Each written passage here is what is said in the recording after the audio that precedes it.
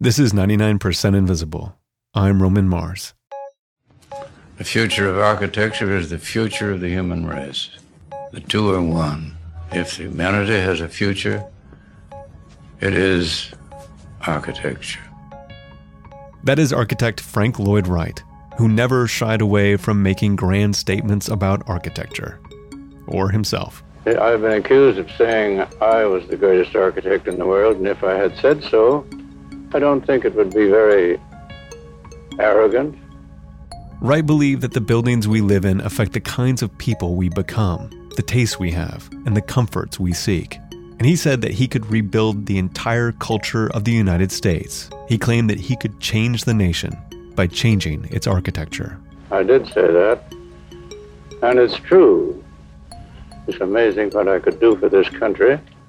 And a big part of his plan, his philosophy, his proposed building system, was called Usonia. That's reporter Avery Trufelman. And if you're like, Usonia, what's that? Well, listen to part 1 of this story. That's the last episode of the show. This is part 2, and it'll make a lot more sense after part 1.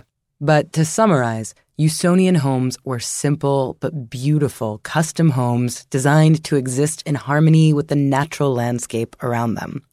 Wright had hoped to make these homes inexpensive enough to be affordable for middle and working class Americans. The first Usonian home cost $5,500, about $85,000 today.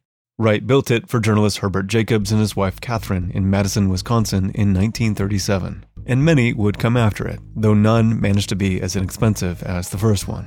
But there are Usonian houses in Alabama, California, Illinois, Massachusetts, Virginia, Pennsylvania, and beyond. The house that Herbert Jacobs built was the first of the Usonian houses. Usonian, a right word meaning the United States as it ought to be at its democratic zenith. Nowadays, Usonian houses may be seen the countrywide. You don't need a guidebook.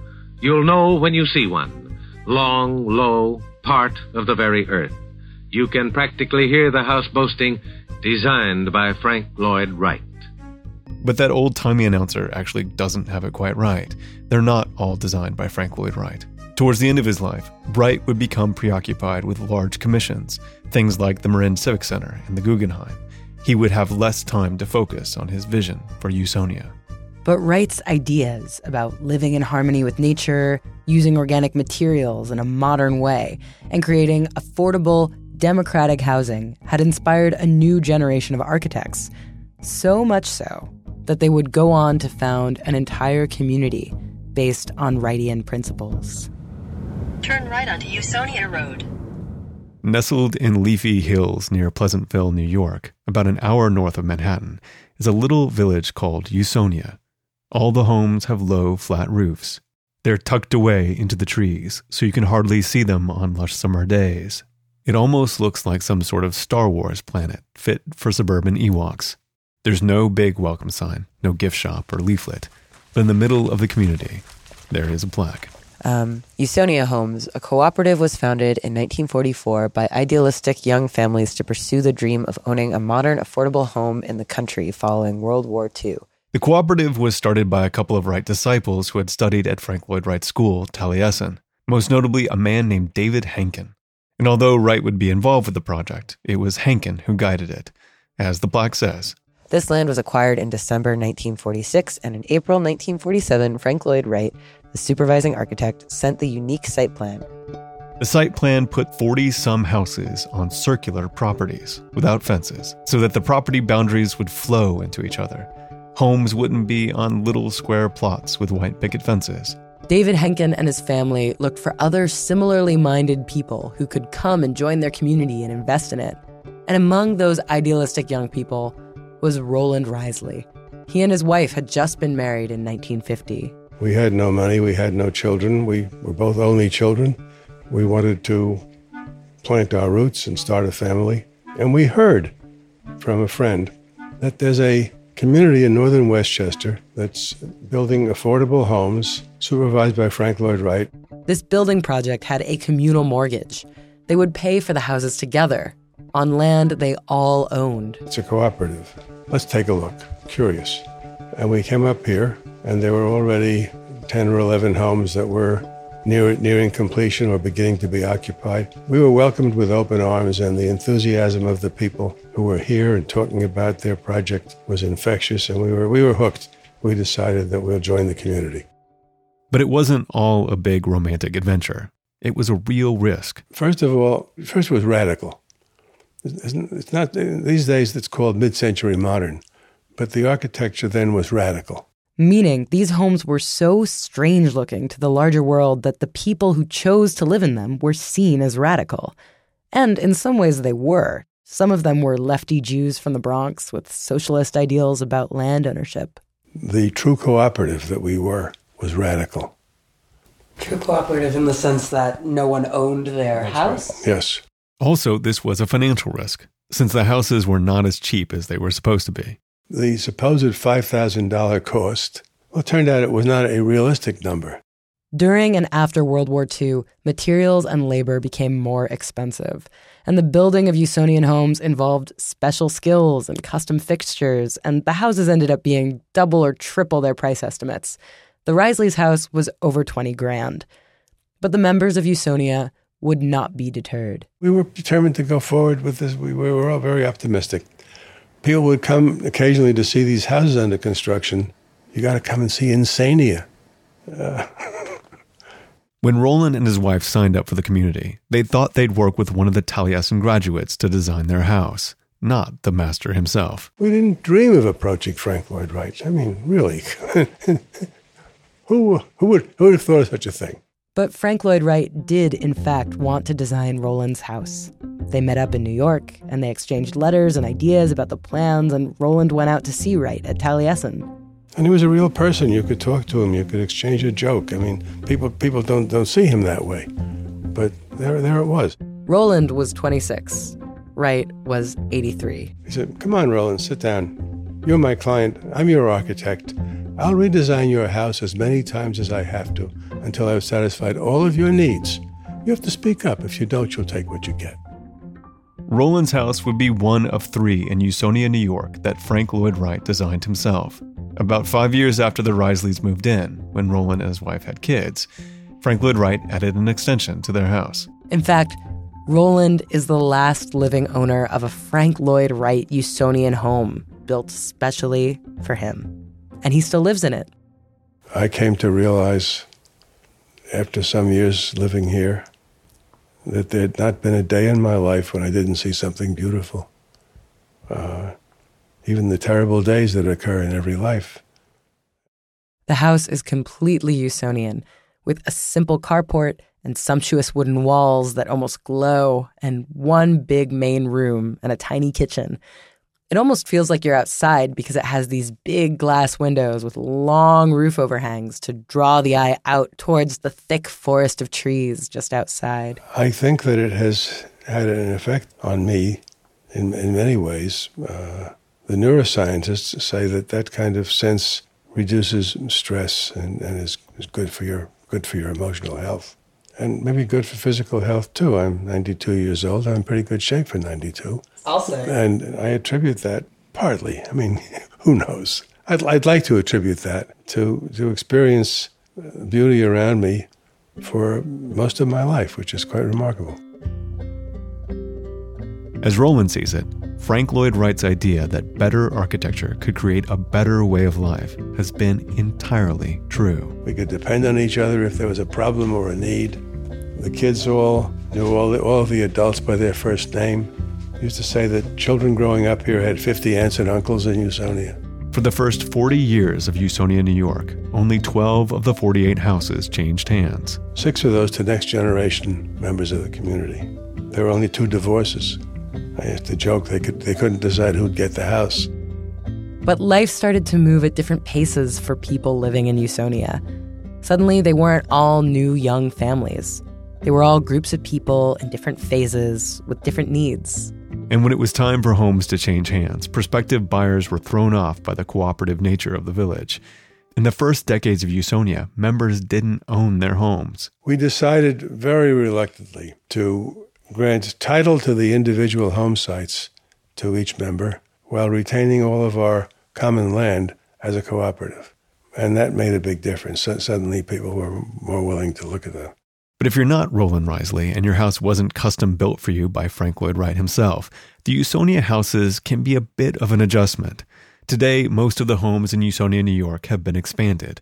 Any and all new additions have been built in a Usonian style, using local materials, flat roofs, big glass windows, and Wrightian sensibilities.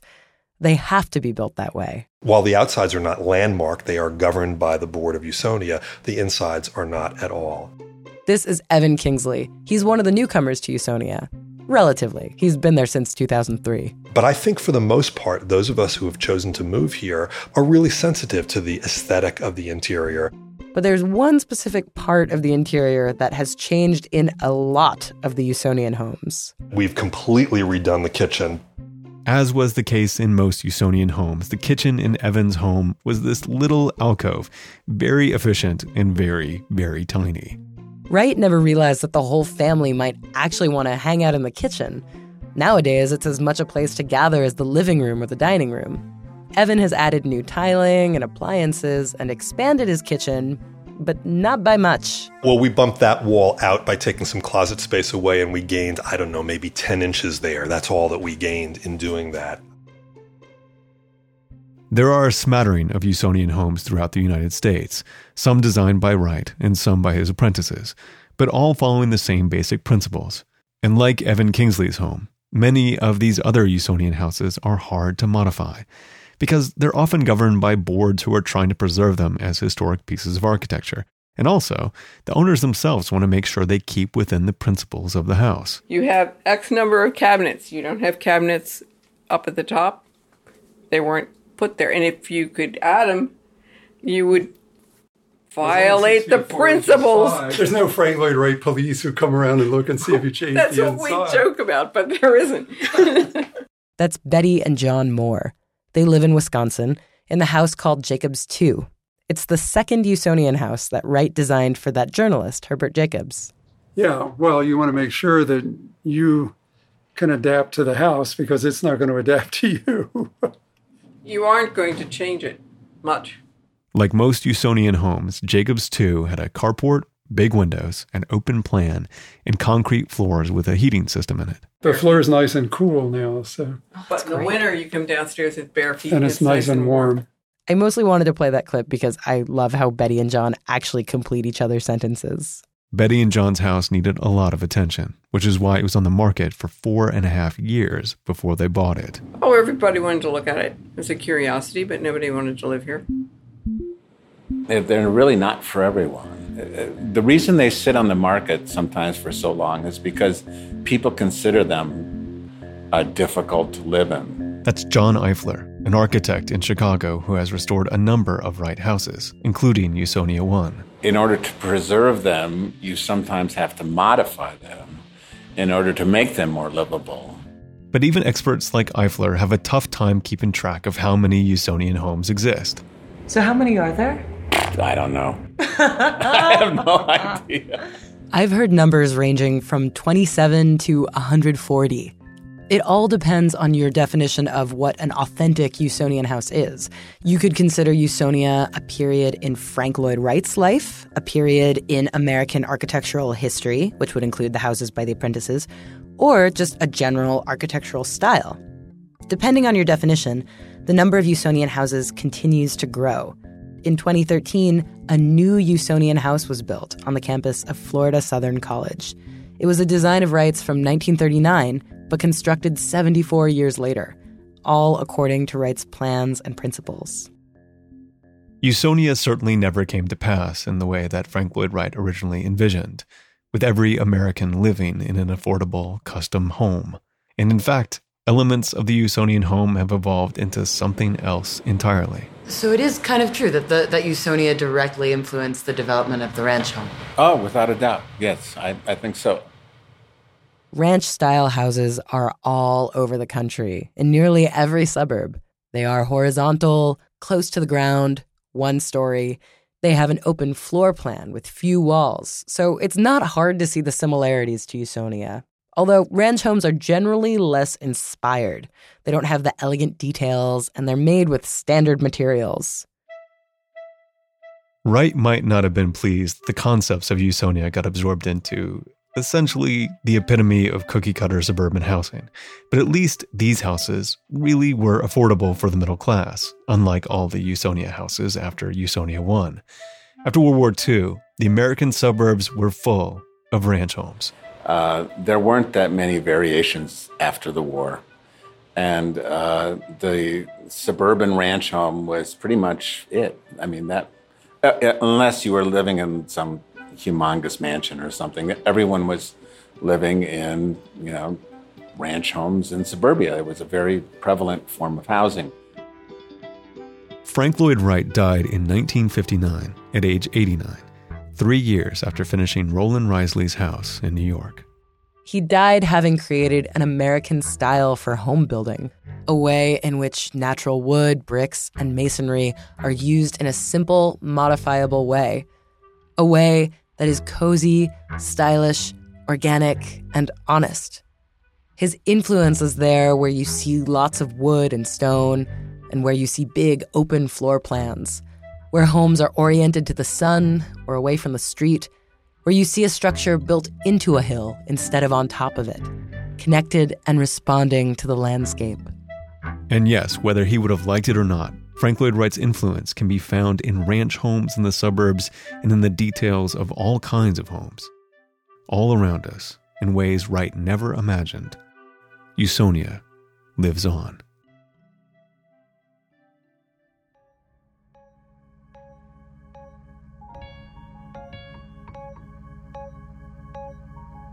"99% Invisible" was produced this week by Avery Trufelman, with Sharif Youssef, Delaney Hall, Emmett Fitzgerald, Sam Greenspan, and me, Roman Mars. Katie Mingle is our senior editor. Kurt Kolstead is our digital director. Taryn Mazza is our office manager. And Sean Real composed all original music for this episode.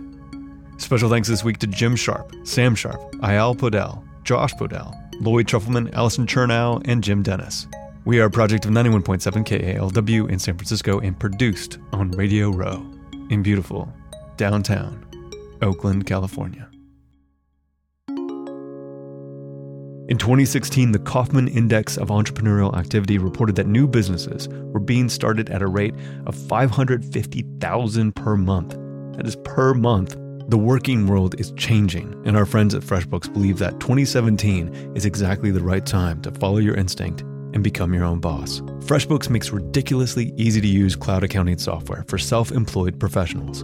Although they've been a leader in this space for 13 years, it's not FreshBooks' tenure that makes them special. It's how much they love to innovate. Recently, FreshBooks rebuilt their platform from the ground up. Obsessed over creating software for exactly how freelancers work, FreshBooks have taken simplicity, mobility, and speed to an entirely new level. Send a branded invoice in under 30 seconds. Avoid awkward client chats by automating your late payment reminders and track every billable moment from your phone. This is really only a fraction of what FreshBooks can do, and they want you to see more. To claim your 30-day unrestricted free trial, just go to freshbooks.com/99pi and enter 99pi in the How Did You Hear About Us section. Support is provided by Squarespace. It feels like it's been 2017 for months, but it's only February. The good news is that there's still lots of time to make your next move with a beautiful website made with Squarespace. They have very pleasing, award-winning templates for your website and online store that just work and look good. There's nothing to install, patch, or upgrade ever. It's really simple. But if you need any help, Squarespace provides kind, extremely non-judgmental 24/7 customer support. I'm telling you, those people in customer support are just the best. For a free trial and 10% off your first purchase, visit squarespace.com/invisible. This show and Radiotopia from PRX are supported by our donors who will always pass a coin check. The Knight Foundation and MailChimp, celebrating creativity, chaos, and teamwork. One of the vanguard shows in the Radiotopia tribe is The Heart. It's all about love and intimacy and how those two things intersect with our lives. Right now, they're in the middle of a series about how femininity, that's right, intersects with masculinity. It's called Pansy. I love the idea of being able to, like on a hot summer's day, wear a skirt. If I want to wear a big chunky necklace one day, I will wear it. If I want to paint a nail, I'll do it. If it were socially acceptable for me to wear eyeliner, I would absolutely wear eyeliner. I just like the way it looks. Subscribe to The Heart and you can discover how bold and daring in both subject and form a podcast can be. Find it in all the Radiotopia shows at the new radiotopia.fm.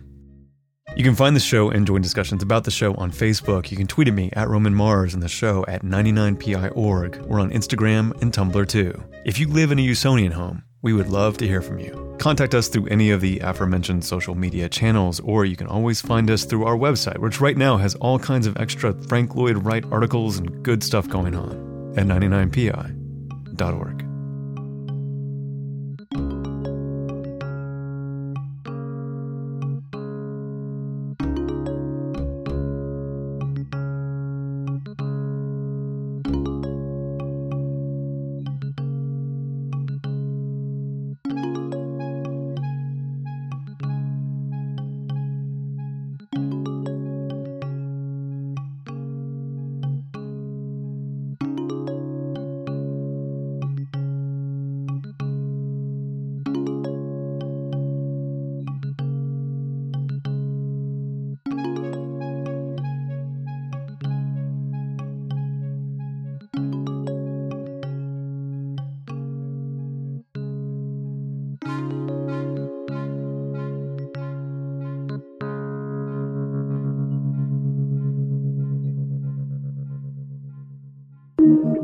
Radiotopia from